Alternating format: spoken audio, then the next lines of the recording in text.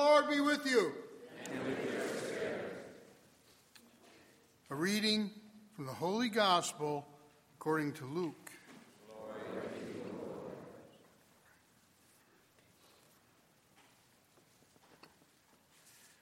Mary set out and traveled to the hill country in haste to a town of Judah, where she entered the house of Zechariah and greeted Elizabeth. When Elizabeth heard Mary's greeting, the infant leapt in her womb, and Elizabeth, filled with the Holy Spirit, cried out in a loud voice and said, "Blessed are you among women, and blessed is the fruit of your womb. And how does this happen to me, that the mother of my Lord should come to me? For the moment the sound of your greeting reached my ears, the infant in my womb leapt for joy.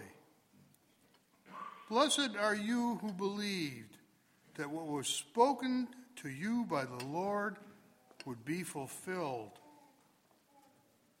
The Gospel of the Lord. Praise to you, Lord Jesus Christ.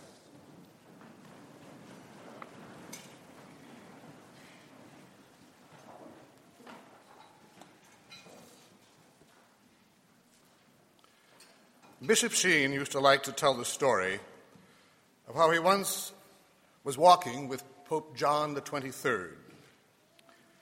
And the Pope said to him, "I want to tell you about the conclave that elected me." And he told him what happened in that conclave, which only he could do. He told him about the different candidates who went up and down, how the voting shifted from one to another, the conversations that took place within the conclave until he was finally elected. Bishop Sheen said it was an absolutely riveting story. It was really very exciting to hear this from the Pope himself. And then he turned to Bishop Sheen and said, "And now I bind you to secrecy for the rest of your life in the name of the Father and of the Son and of the Holy Spirit." You almost wish he hadn't told you the story. When you know something like that, you really want to run out and tell everybody you know about what you heard. It's quite natural.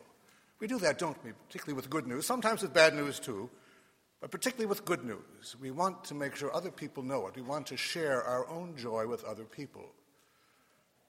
That's a rather, again, common human trait.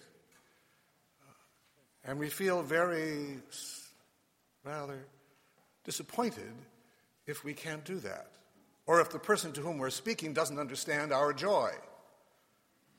That bothers us too, doesn't it? We want them to share our joy, not simply out of a sense of conceit, but because we want other people to be part of it. And so it is in this particular gospel.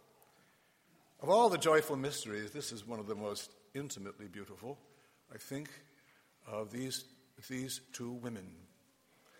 I was hearing confessions at St. Raphael's the other day, and a young mother came in wearing a T-shirt. You know, you can tell a lot about people these days by reading T-shirts. There was a day when T-shirts were just T-shirts, but not anymore. People want to tell you a great deal by what they're wearing. But on her T-shirt was the phrase, "'Tis the season to be pregnant." And I thought, that any season is the season for that. But of course, at this time of year, we do think of that, don't we? Especially with these two women. This isn't placed here just as a nice story. It is that. It's a beautiful story of compassion and love and of a happy relationship on two joyful occasions. But it's much more than that, too. The Blessed Mother has conceived through an act of consent to be the Mother of God, the Mother of the Savior, the Mother of the Crucified One, the Mother of the Resurrection, and the Mother of the Church. She's agreed to all those things without ever knowing fully what any of those things yet mean. But her first response, after being told about her elderly cousin, is to want to go to her. Here you have two miraculous births, one on this natural level of an elderly woman conceiving a child, the other on the supernatural level of a young maiden who accepts the incarnation through the coming of the Holy Spirit. But the Blessed Mother immediately wants to go out. She wants to go out primarily for two reasons. First of all, out of love for her cousin whom she wants to assist, who's pregnant in her old age. And secondly, because she cannot keep that good news inside of her. It's not just knowledge in her case. It's a reality, a physical reality. The Son of God has taken flesh in her, and she cannot keep it to herself. The rest of the world doesn't know about this yet. The rest of the world doesn't care. But she's going to go to her cousin. And so we are told that Mary set out. And notice how we are told. This must have been a difficult journey for her to the hill country, and she goes in haste. She's in a hurry. She wants to get there soon. And she enters the house. Now, it's the house of Zechariah, but she greets Elizabeth. The Blessed Mother is the one to greet.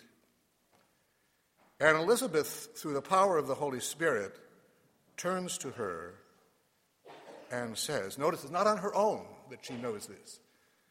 She is inspired by the Holy Spirit. The Archangel Gabriel began the Hail Mary. Elizabeth now picks it up. Blessed are you among women, and blessed is the fruit of your womb. She recognizes something. She knows that the Blessed Mother is the Blessed Mother, and she realizes that she is now carrying this unique child. And how does this happen to me? Who am I, in other words, that the mother of my Lord should come to me? She recognizes the Lord. Does she recognize him fully? No, certainly not. But she recognizes the reality of his presence, that he is there with her.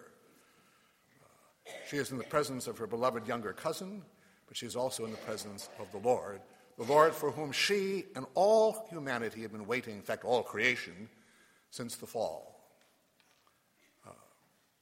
She's not just waiting for Mary. She's not just in the presence of Mary. She's in the presence of the woman. Mary is never just Mary. She's always the woman. Genesis. She is the new woman. She is the new Eve. Wherever she goes, she's the new Eve. That's why our Lord always calls her woman. He never calls her mother. He always calls her woman because she is the new Eve. He does it at the wedding feast of Cana. He does it again from the cross. It's always woman.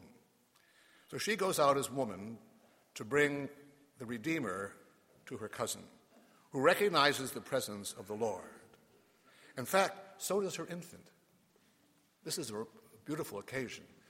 These two, whose lives are so linked, recognize one another already in the womb. We might say, how can that be possible? John the Baptist is in the womb. He doesn't really know anything. Well, if animals can, why can't humans? You know, when Pope John Paul II went to the seminary in Baltimore, which I think was a surprise visit, it was off the schedule, the Secret Service went a little crazy trying to make sure the place was secure. So they took the dogs in, which I guess is the best way to do that. And there was this rather unusual occurrence. The dogs went into the chapel, ran up, and started barking at the tabernacle. And they couldn't understand it at all. Here you have one of these little miracles that one can argue either way, of all of a sudden a dumb animal becoming aware of a presence. In any event, John the Baptist in his mother's womb recognizes, without really being able to intellectualize it, the presence of the one who is to come. He says, for the moment, the sound of your greeting, her greeting. He recognizes her, too, as the woman. She recognizes her uniqueness. For the moment the sound of your greeting reached my ears, the infant in my womb leaped for joy. And then she does what Mary has said, or will say afterwards, all humanity is supposed to do. She calls her blessed. Blessed are you who believed that what was spoken to you by the Lord through the archangel would be fulfilled. So she calls her blessed for responding to the call of God. The Blessed Mother after this will then proclaim the Magnificat, in which she will say, "And all generations will call me blessed." All generations. When people have a problem with our devotion to the Blessed Mother, it's always good to go right to the Magnificat. She said that all generations will call me blessed. Have you? Do you call her blessed? Do you recognize who she is? Do you recognize her role in redemption? Do you recognize what she has done for you? Because only once you do that can you really begin to understand the Lord himself. If you can't know her, then you can't really follow him, because she's the disciple. She's his mother. She's the first disciple. As I say almost every week here on Wednesdays, we follow her as she follows him. We learn that from her. But now you and I go on, in a sense, to become what she was. You and I are present to witness the Word made flesh come in the Eucharist. You know, if you want a very good spiritual experience, someday sit before the Blessed Sacrament, preferably in a monstrance, but either way, and read the prologue to St. John's Gospel. In the beginning was the Word. The Word is about to take flesh. And this time it will take flesh in us. We will carry him out into the world as she did. With that same spirit, hopefully we won't, her perfection, but we will carry him out as she carried him to Elizabeth. We will make him visible to the world in which we live. We will do that simply by bearing him. Not bearing ourselves, not bearing our ego, not bearing all of our wonderful gifts. We will go out simply with him.